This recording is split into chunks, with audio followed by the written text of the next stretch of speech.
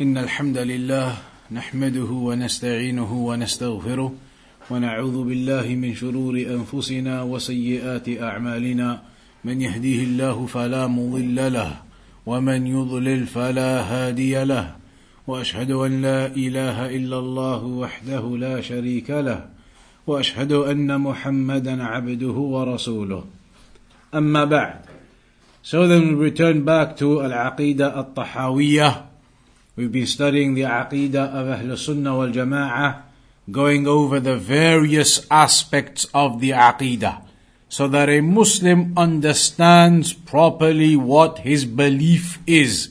So a Muslim understands properly what his Iman is, what his Aqeedah is, who his Lord is, who you are praying to 5 times a day, who you are doing all of your worship for, all of this fasting, Ramadan, everything. So you have a recognition and an understanding of your belief, your Aqeedah, your Lord. That is what is required of a Muslim, that you understand the principles of your religion. In your grave you will be asked, Ma dinuka? What is your religion? That is one of the questions of the grave, along with Man Rabbuka? Who is your Lord? Wa ma dinuka? Who is your wa man nabiyyuka? And who is your prophet? These are questions that are mentioned. You will be asked in the grave after you die. Fitnatul qabr.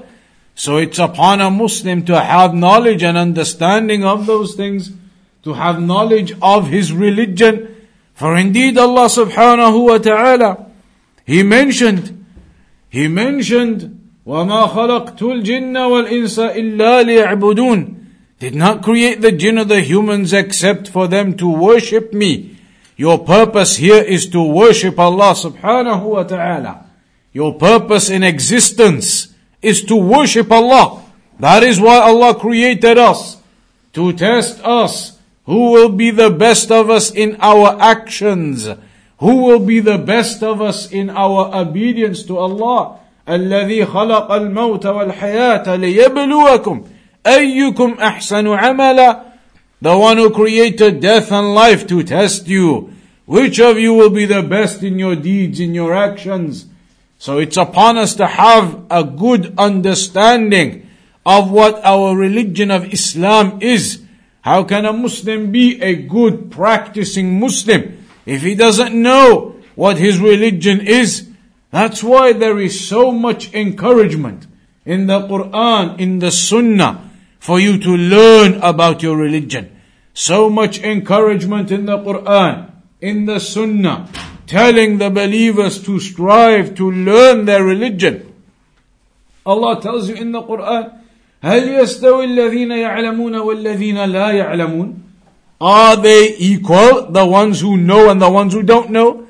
The ones who have knowledge of their religion and the ones who do not have any knowledge, ignorant jahil, are they equal? Are they the same? Of course they are not the same. The one with knowledge is superior, and that is why Allah said, إِنَّمَا يَخْشَى اللَّهَ مِنْ عِبَادِهِ الْعُلَمَاءُ.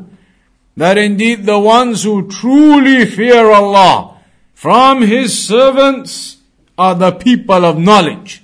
They are the ones who truly fear Allah subhanahu wa ta'ala. They are the ones who recognize who their Lord is. They are the ones who recognize the reality of this religion, the reality of what Allah has revealed, the reality of who their Lord is and who they are worshipping. And so they are the ones who have the reality of the fear of Allah subhanahu wa ta'ala. They are the ones who know, as opposed to the ones who are ignorant, who are jahil, who do not know. Similarly, the Prophet sallallahu alaihi wasallam mentioned, "Man yuridillahu bihi khayra yufaqqihhu fid din." Whomsoever Allah wants goodness for, then Allah gives him knowledge of the religion. Whomsoever Allah wants goodness for, then Allah gives him knowledge of the religion. That knowledge is a sign of goodness for you, that you have an understanding of what your religion is, what the Quran is telling you, what the Sunnah is telling you, that is a sign of goodness for a person.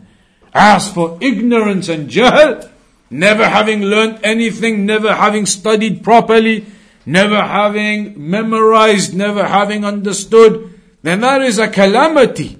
It is a disaster for a person. How are you supposed to practice your religion properly and you do not have any understanding of it?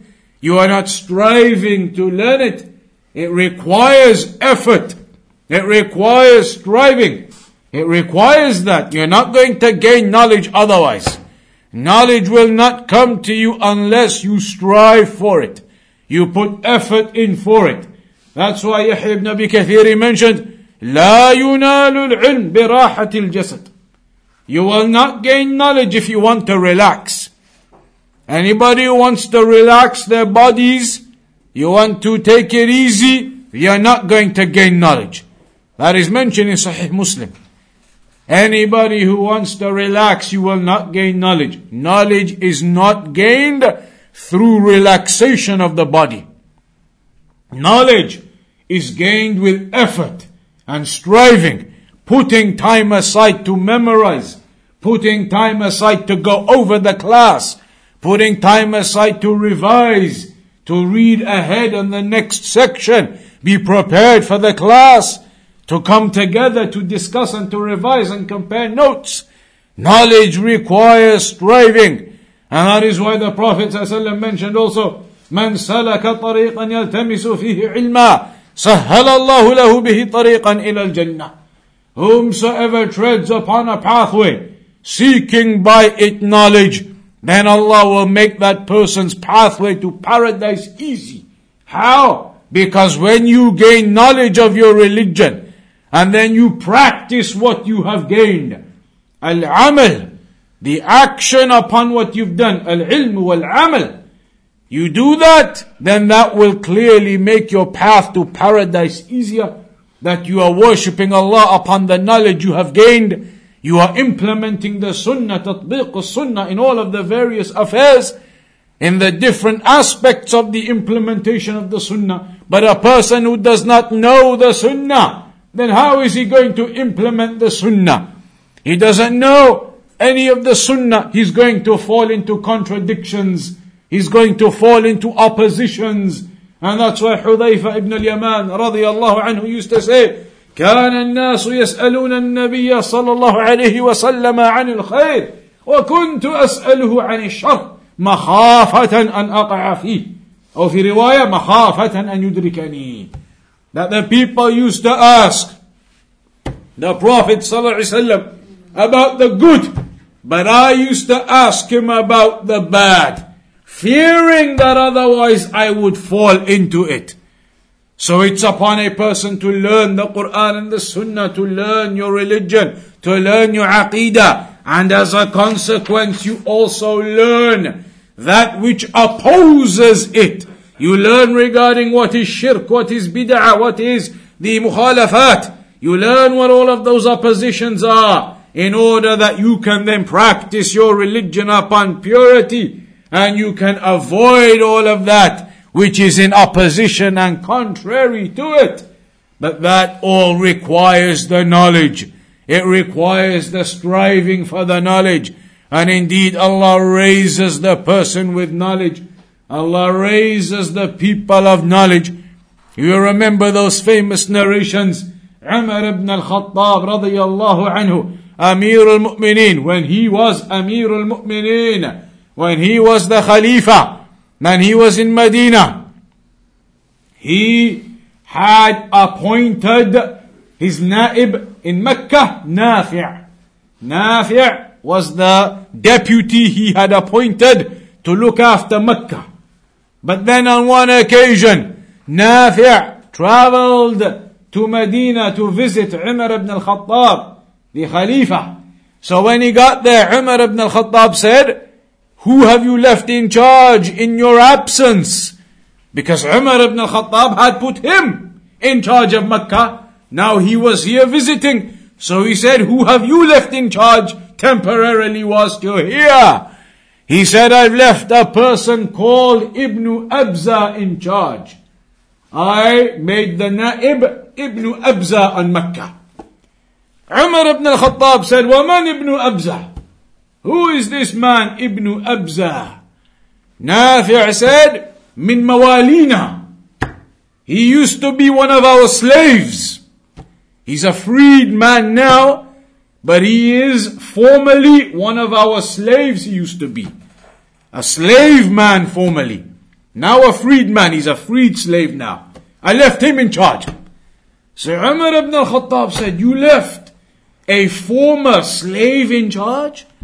Meaning, will the people respect him? Will the people listen to him? Will they give him honor? So Nafi' said, Ibn Abza, he is an alim. He is an alim, a person of knowledge. Alim bil Quran wal fara'id. He has knowledge of the Quran and of fara'id, of inheritance laws and fiqh. He is a person of knowledge and details of the Quran. So then Umar ibn Khattab said, لَقَدْ سَمِعْتَ قَوْلَ نَبِيِّكَ صلى الله عليه وسلم. He said to Nafi', in that case you have heard the statement of your Prophet Muhammad sallallahu alayhi wasallam. What statement? إِنَّ اللَّهَ يَرْفَعُ بِهَذَا الْكِتَابِ أَقْوَامًا وَيَضَعُ بِهِ الْآخَرِينَ. That Allah subhanahu wa ta'ala raises people by virtue of this book. Those who have knowledge of the Quran, understanding of it, knowledge of the revelation and what Allah has given them, then Allah raises them. إِنَّ اللَّهَ يَرْفَعُ بِهَذَا الْكِتَابِ أَقْوَامًا. This man, he used to be a slave, but now his knowledge of the Quran, knowledge of this religion raised him to become temporarily in charge of Mecca, and everybody will give him authority. Even though he used to be one of their slaves before. You have the narration regarding Muhammad ibn Abd al-Rahman al-Awqas. Muhammad ibn Abd al-Rahman al-Awqas. This man, he was born disabled. He was born disabled. Another story, another narration. A person called Muhammad ibn Abd al-Rahman al-Awqas. He was born disabled. His neck was almost non-existent. His head was right into his chest, the way he was born. And his shoulders were sticking out, the bones the way it was. Shoulders sticking out, head right into his chest, that's the way he was born. Disabled and disfigured like that. So the people, they used to laugh at him. They used to mock him, make jokes of him every time because of his physical disability, his physical disfigurement. So then his mother said to him, that you, wherever you go, everybody will always laugh at you. They're always going to make fun of you because of the way you are. They're always going to have their laughs at you when you go to their gatherings and wherever you are. فَعَلَيْكَ بِالْعِلْمِ. So upon you is to seek knowledge. Knowledge is what you need to strive after. So Muhammad, he says that this speech, وَقَعَ فِي قَلْبِهِ, this statement of his mother, it impacted upon him. So he began seeking knowledge, began striving after the knowledge. And he sought the knowledge and sought the knowledge until when he grew up, he became Qadi Mecca. He became the judge in Mecca. And it is mentioned في ترجمته في سيرة أعلام النبلاء, in his biography, that when people used to come to his mahkamah, to his courtroom, to his court, to his judgment, they would walk in and see him and they would be shaking in front of him. Shaking in front of Muhammad ibn Abd al-Rahman al-Awqas. Why? When he was younger, they used to laugh at him. But now, because of the knowledge that he gained throughout his life, the level and the status he had, people recognized how powerful he was with his knowledge, how much he had gained, how much he knew, how much understanding he had. and they used to be shaking in front of him in his courtroom. From laughing at him to shaking before him in fear. Why? His physical appearance hadn't changed. Even when he was the judge of Makkah, he was still disfigured. But now, because of the knowledge he had gained, Allah subhanahu wa ta'ala raised him in that status and gave him that praise of the people. Not that you seek the knowledge for that reason, not that you seek the knowledge for status or praise, but that is something Allah bestows with His virtue upon those who seek the knowledge sincerely for the sake of Allah. This is the encouragement you see in the Quran, in the Sunnah, regarding the seeking of knowledge. This is the encouragement you hear from the Prophet ﷺ in the Sunnah. In the narration, the same one he mentions, وَإِنَّ الْمَلَائِكَةَ لَا تَضَعُ أَجْنِحَتَهَا لِطَالِبِ الْعِلْمِ رِضًا بِمَا يَصْنَعُ. The angels lower their wings before the student of knowledge, in pleasure and happiness at what he is doing, in seeking knowledge of his religion. They lower their wings before him, lower their wings in humbleness before the student of knowledge.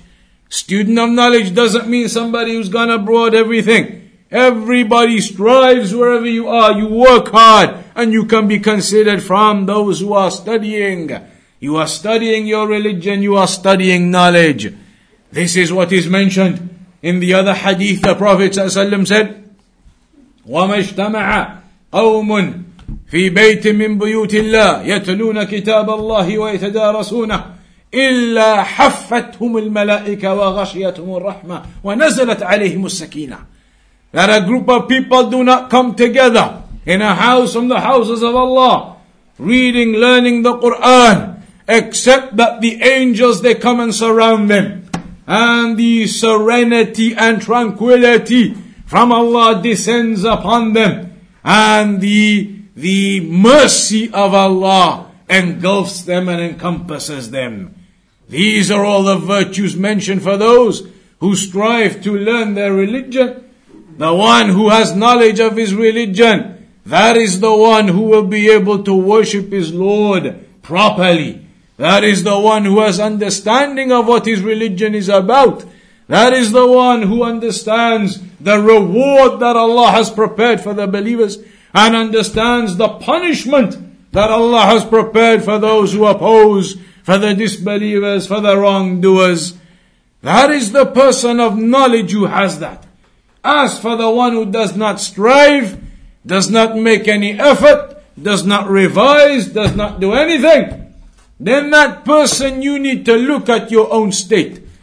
Years and years will go by, and your hairs will become white, and you do not know the Aqeedah of Ahl Sunnah. You do not know anything of the Sunnah memorized. You do not know any explanation of the Quran that you can give to your children, your grandchildren. They ask you about the 3 fundamental principles, and you're unable to explain what those are properly. They ask you about the simplest of affairs from the Aqeedah of Ahl Sunnah, and you don't know and you cannot explain it. Then what type of tarbiyah are you going to give to your children and the offspring that come? كُلُّكُمْ رَاعٍ وَكُلُّكُمْ مَسْئُولٌ عَنْ رَعِيَّتِهِ. All of you are shepherds and you are responsible for your flock. And what are you going to do without the knowledge? It is of vital importance, and it is something that has too much laziness from the people regarding it. Too much slackness from the people when it comes to studying the religion. Do the people not recognize that the safety of your heart is paramount and required more than the safety of your body or anything else? The protection of your heart, the protection of your heart, this limb within your body, the limb that the Prophet ﷺ mentioned, إِذَا صَلُحَ صَلُحَ الْجَسَدُ كُلَّهُ. The qalb. If your heart is pure, then the rest of your body is pure. But how are you going to gain this purification for yourself? It does not come except through knowledge. It does not come except through striving and studying, memorizing. What has a person memorized when you look at yourself? What have you memorized from the ahadith? What have you memorized from the Quran? What understanding have you gained? We've done a quarter of this book now. We've done approximately 25%, 30% of this book now. So from that 30%, are you able to explain it? If we were to go and pick up one of the points we did in the previous 10, 20 sessions now, then would you even remember the point, let alone explain it? It is a calamity and you need to fix the affairs. All of us, we require to fix the affairs of ourselves. Studying and knowledge, it comes at a price. That price is the striving and the effort. Anybody who wants to relax, you will not gain knowledge. You will grow old and the days and the nights will pass you by. And you are no better in your old age than when you were in your youth. The Prophet ﷺ mentioned, take benefit of your youth before the old age comes. Take benefit of your good health. Even if you're old, take benefit of the good health you still have before the bad health comes to you and you can no longer do it. Take advantage of the time that Allah has given you to study your religion and to understand what the Prophet ﷺ came with. That final revelation, everybody says, Ashhadu an la ilaha illallah wa ashhadu anna Muhammadan Rasulullah. You testify that Allah is the only one deserving of worship alone, and that Muhammad is his messenger, the slave and messenger of Allah, the final, the seal of the prophets. And yet you do not know the affairs of the sunnah that he came to you with. You have not even understood or read large sections of the Quran. Now that Ramadan is finished, the Quran will not be touched again till next Ramadan. Then that is a calamity. It is a calamity upon the Muslims, upon the Ummah. It requires rectification. And that rectification will come from those who strive. Everybody needs to make a greater effort with knowledge. All of us here, outside of Leeds, wherever it may be, in all of our classes, in all of our gatherings, it requires hard work, requires bringing your pens, requires bringing your pads and making notes. Afterwards, those notes will stay with you for your life. You pick up some benefit that you learn, maybe 60 years later, that pad will be read by your grandchildren with those benefits. They do not disappear. The books of Shaykh Al-Albani with his handwritten notes, to this day the people, they read them, they benefit from them. The books of the scholars of old, their manuscripts are still available now. It requires that. It requires effort. The student of knowledge, the one sincerely studying his religion, then that one requires to behave like a student of knowledge. Bring the book, bring the pad, bring the pen, make the notes, whatever you're able to make down, points of benefit, something interesting that you didn't know before. Write it down so it's never forgotten and you have it registered. You have it recorded there in your books with you that remain. That is the way. You go home and you revise it afterwards. Get the book. English is available. The English of this book that we're studying, it is available. So you should get a copy of that. What better way to spend your wealth except upon this knowledge? What better way than to spend it upon the books and the knowledge that you're going to read and you're going to revise and you're going to memorize and you're going to understand your religion through the classes and the books. That's what's required. The scholars, they used to say, it is mentioned that a person who comes to a class is one of two types. Either he's a student of knowledge, comes with all of his equipment, ready to study, or he is a guest. A person comes to the class as a guest to simply sit back and relax and listen, pick up the odd benefit and go. In that way you will spend your life only picking up benefits here and there. You will attend lessons for years and years, and at the end of it all you have is general knowledge. Bits of benefit you picked up from those years of lessons. As opposed to the student who studies, he will after 10 years inshaAllah have learnt and memorized principles and understanding, will be able to explain things. But the one who comes generally, it's good that a person comes and benefits generally, but you're missing out on the potential that you could achieve. You're going to attend the classes anyway, then come with a book and pen and pads and everything ready, and maximize the fruits of that gathering. Maximize for yourself the benefit you're going to take from that gathering. You're in the gathering anyway, you're coming anyway, alhamdulillah. Then why only take 20% of the benefit of the gathering? when you could take a lot more percentage by bringing your pads and books and being prepared? If you're going to come and attend anyway, which is excellent, then maximize the benefit you take from that gathering when you come. So it needs more effort from all of us. In particular here, as you've seen the people of innovation, the people of bid'ah, promoting their aqeedah of falsehood, promoting their aqeedah which is incorrect, in opposition to the Quran and the Sunnah, promoting the aqeedah of the Ash'a'ira, the Maturidiyya, promoting the aqeedah of Ahlul Kalam. All of that falsehood, what are you going to do? How are you going to refute it? Your children grow up playing in the streets with them and they learn that aqeedah. What are you going to tell your children to refute it? When you're not able to explain the aqeedah of Ahlul Sunnah to them. You're not able to explain the principles of Ahlul Sunnah to them. So it requires striving, requires effort. So let us all be from those who put that extra effort and striving in, insha'Allah. So here then we came to the statement of وَإِنَّ مُحَمَّدًا عَبْدُهُ الْمُصْطَفَى وَنَبِيُّهُ الْمُجْتَبَى وَرَسُولُهُ الْمُرْتَضَى. This statement now of Al-Imam Al-Tahawi, he is talking about the selected prophet, the chosen prophet, the one who is the seal of the prophets, Muhammad sallallahu alayhi wasallam. And Muhammad sallallahu alayhi wasallam, as we mentioned previously, our aqeedah regarding this affair is that he is Abdullah wa Rasulullah. He is Abdullah and he is Rasulullah. Neither do you have the ghulu, nor do you have the jafa, neither extremism on one side, nor negligence on the other side. We don't go into extremism and say the Prophet ﷺ was supernatural, or that he was made out of light, and that he used to walk without a shadow. All of these things are batil.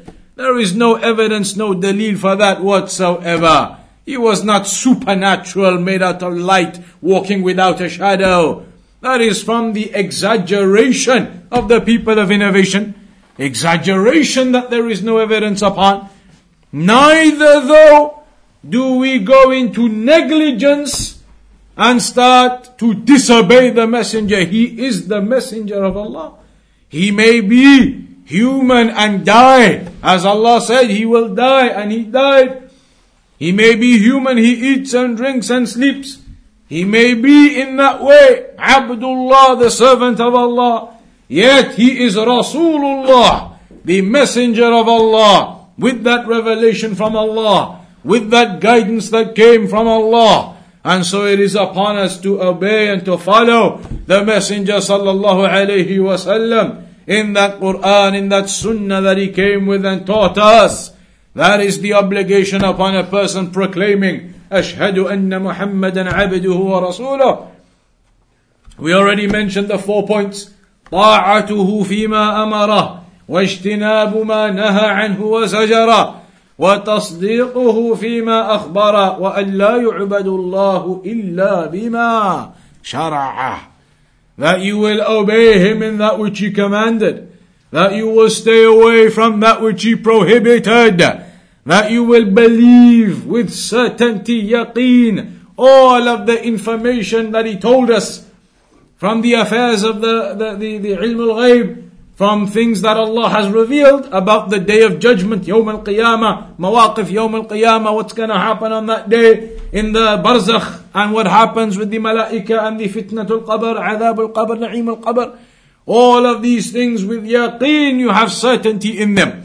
Because the Prophet ﷺ gave us that sunnah. And it's mentioned, كان جبريل ينزل على النبي صلى الله عليه وسلم بالسنة كما ينزل عليه بالقرآن. Jibreel used to come to the Prophet ﷺ to give him the sunnah and tell him the sunnah, just like he used to come to him with the Quran. This sunnah, it is wahi, it is revelation, wahi from Allah. It is the preserved revelation from Allah. So it is upon us to follow the Prophet sallallahu alayhi wa sallam. وَالنُّبُوَّةِ مُشْتَمِلَةٌ على علوم وأعمال لا بد أن يتصف الرسول بها وهي أشرف العلوم وأشرف الأعمال فكيف يشتبه الصادق فيها بالكاذب. A messenger, a prophet, the one who has prophethood, there will be certain elements of knowledge and actions that you see that distinguish him from the liars who are claiming prophethood. There were people, Musaylama al-Kadhdhab and others, who claimed to have prophethood after the Prophet ﷺ. But their actions, their affairs, they bring out the reality of them, and they demonstrate that they are certainly liars. Whereas those upon prophethood in reality, then they will have that knowledge and that action to back up the reality of their prophethood. They will have what emphasizes and shows you clearly that they are upon truth. And there is no mixture between the truth and the falsehood. Those upon prophethood are clear and upon truth, and those who are the liars are clear that they are upon the lies. So the Prophet Muhammad sallallahu alayhi wasallam certainly came with that revelation and came with the truth. And it is mentioned then, Al-Imam al-Tahawi says, وَأَنَّهُ خَاتَمُ الْأَنْبِيَاءِ, that the Prophet sallallahu alayhi wasallam was the seal of the prophets. He was the final prophet and messenger.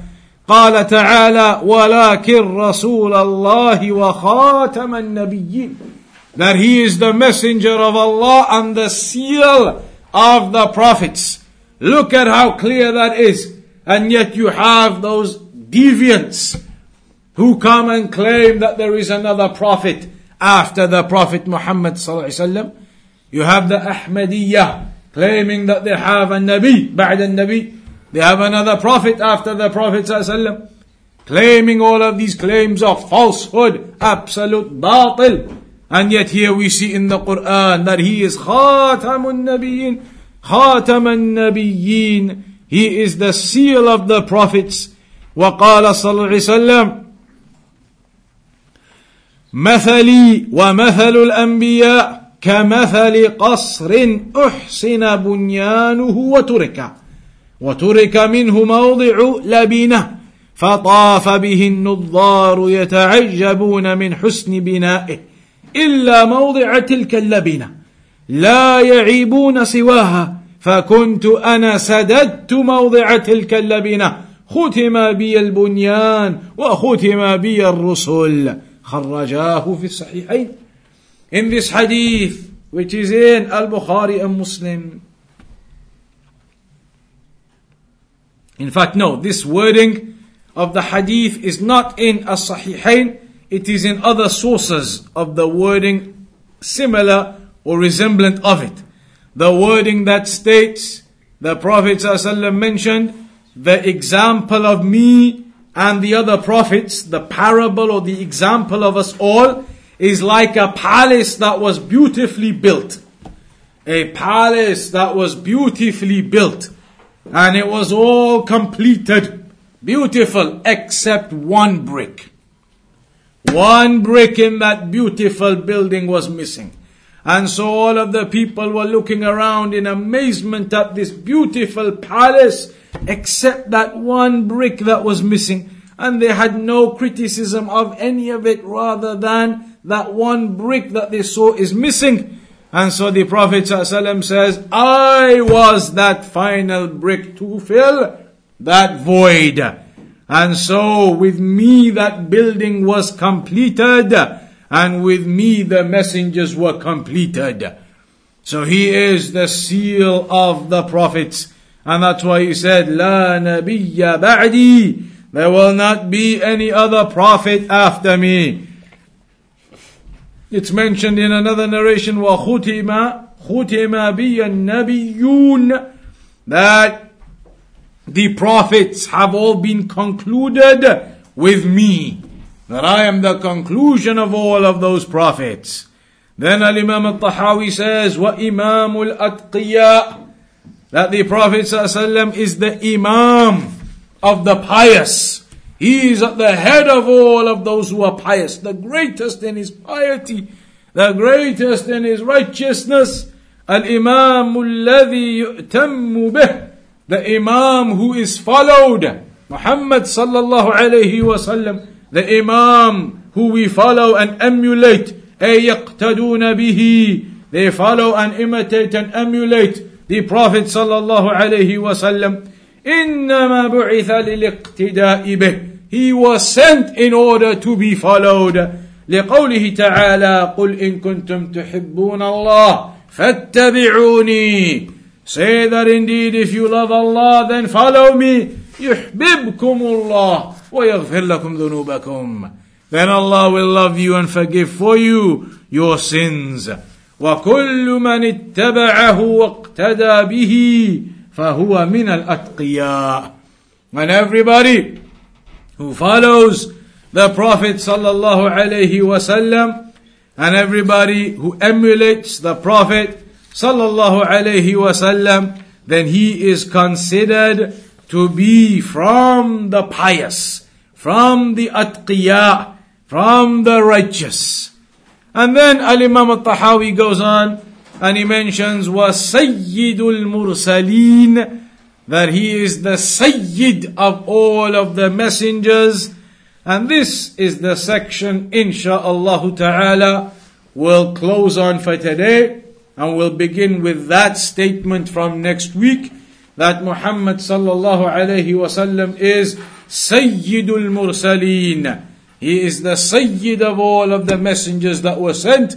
We'll discuss that point from that onwards next week at the usual time again, which is 7 p.m.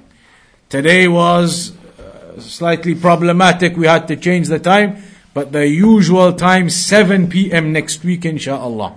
Back to the normal 7 p.m. next week, insha'Allah ta'ala. Any questions on that?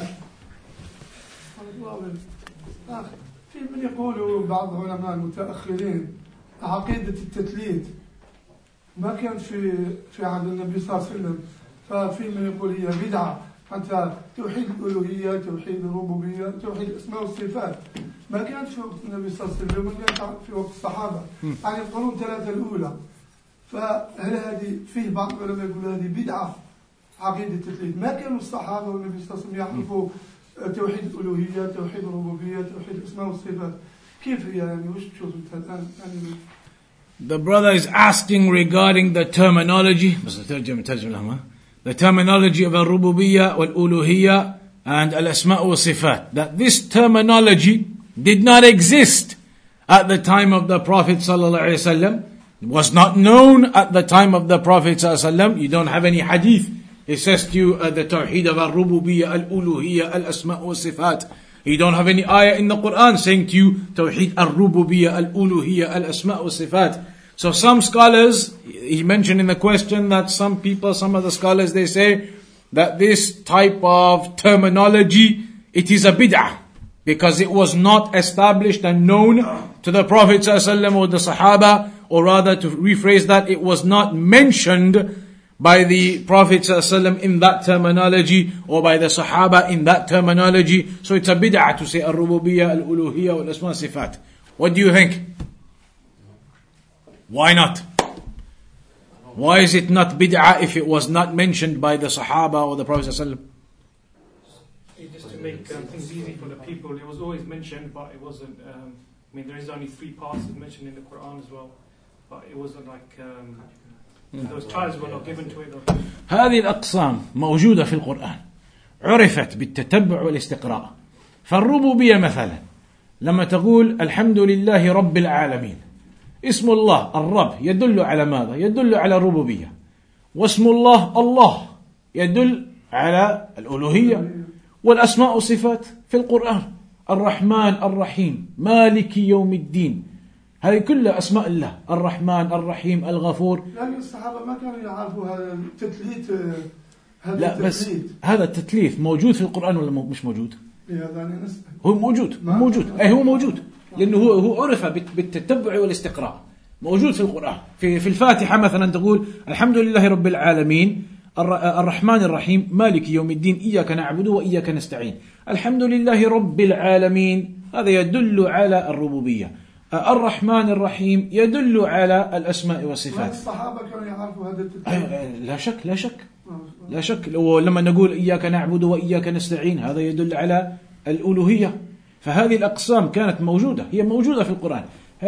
It's like we say now لما نكتب رسالة in English there's, you know, when you write a letter, the beginning of the letter you call it the introduction, the muqaddimah. Then the middle part of the letter they call it the body of the letter, the main body, the main section, what you're going to talk about. And then the last part of the letter you call it the conclusion, al-khatima, etc. But in the letter when you write it, when you write the letter, do you write al-muqaddimah and then write it? And then do you write the main body and then write it? And then do you write conclusion and then write it? You don't write the titles. But the letter, is it made up of those parts? It is. It's like in the end of the Quran, Surah An-Nas. قُلْ أَعُوذُ بِرَبِّ النَّاسِ الرب المتصف بالربوبية. They indicates the rububiyyah of Allah. قل أعوذ برب الناس ملك الناس، ملك من أسماء الله، إله الناس، الإله يعني المألوه المعبود يدل على الألوهية. فهذه الأقسام هي موجودة في القرآن، هي موجودة. يعني من أنكر هذه الأقسام فقد أنكر ما هو في القرآن. ما أسمع الأخ صلاح أبو عرفة فيقول هذه بدعة توحيد التثليث، التوحيد يعني اللي هو الألوهية والربوبية وتوحيد الصفات والأسماء والصفات، فيقول ما كان يعرف هذه في القرون الثلاثة الأولى، هذا المتأخر. لا في القرون الثلاثة كانوا يعرفون هذا. حتى مثلا الإمام أبو حنيفة ذكر توحيد الألوهية في كتبه. الإمام أبو حنيفة وهو مولود متى؟ 80 من الهجرة، 80 بعد الهجرة، توفي 150، فهو من القرون الثلاثة الأول. وذكر هذه التقسيم، ذكر الألوهية في كتابه الفقه الأكبر، ذكر ليس من وصف الألوهية أن يدعى الله من الأسفل. كان يتكلم عن الله وأن الله في الأعلى. قال ما هي من وصف الألوهية أن يدعى الله من الأسفل، فذكر من وصف الألوهية. هذه الكلمات كانت معروفة عندهم. طيب لكن الآن لو قال أحد هذا التقسيم لم يكن موجود عند السلف. فالتوحيد عندهم إيش؟ كيف يعرفون التوحيد؟ ما هو التوحيد إذن؟ التوحيد هو فقط إفراد الله بالعبادة. بالضبط. طيب إفراد الله بالعبادة، ما معنى إفراد الله بالعبادة؟ كيف تفرد الله بالعبادة؟ ألا تعتقد بربوبية الله أن الله هو الخالق الرازق المدبر المحيي المميت؟ لا بد تعتقد هذا، لأنه هو الذي تستلزم لك الألوهية.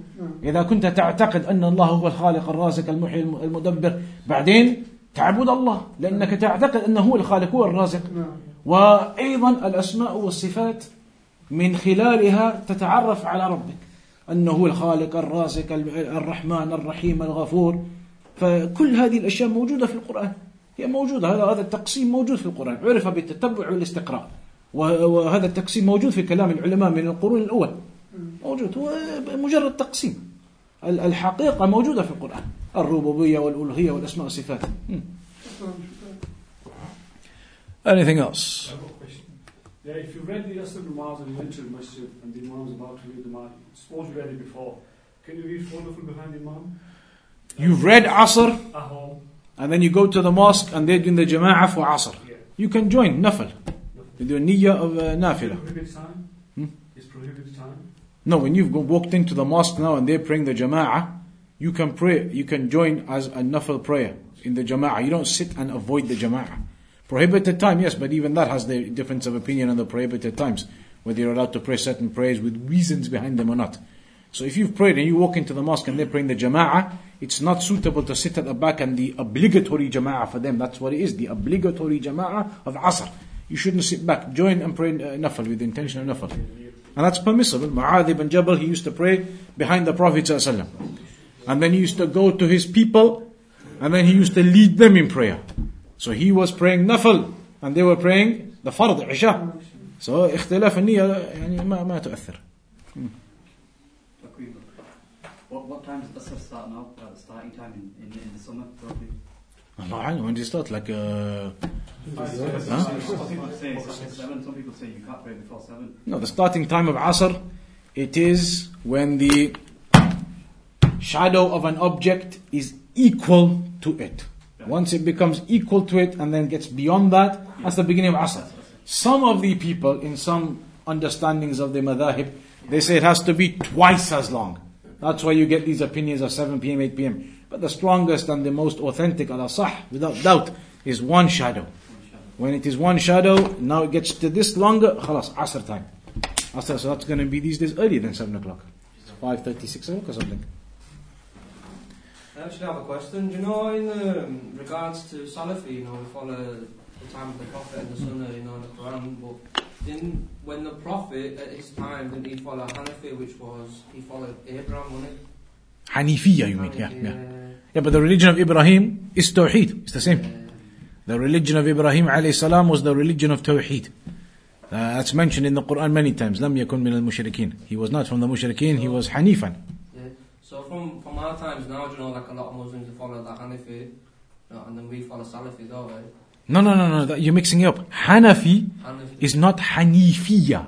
There's a slight difference in the word. One is Hanafi, one is Hanifi. And Ibrahim is the Hanifiyya. That's talking about Tawheed. Hanafi here is the madhab, Al-Imam Abu Hanifa. Two different things altogether. That's not the same thing. Hanifiyya, that's what we are. That's what you follow. That's Tawheed. That's all of us. The religion of Ibrahim alayhi salam, Muhammad sallallahu alayhi wa sallam. Hanafi is a different thing. Just a slight difference in the word. No. Alright, we'll leave it there then. Inshallah, next week 7 p.m. We'll carry on. Jazakallah khair.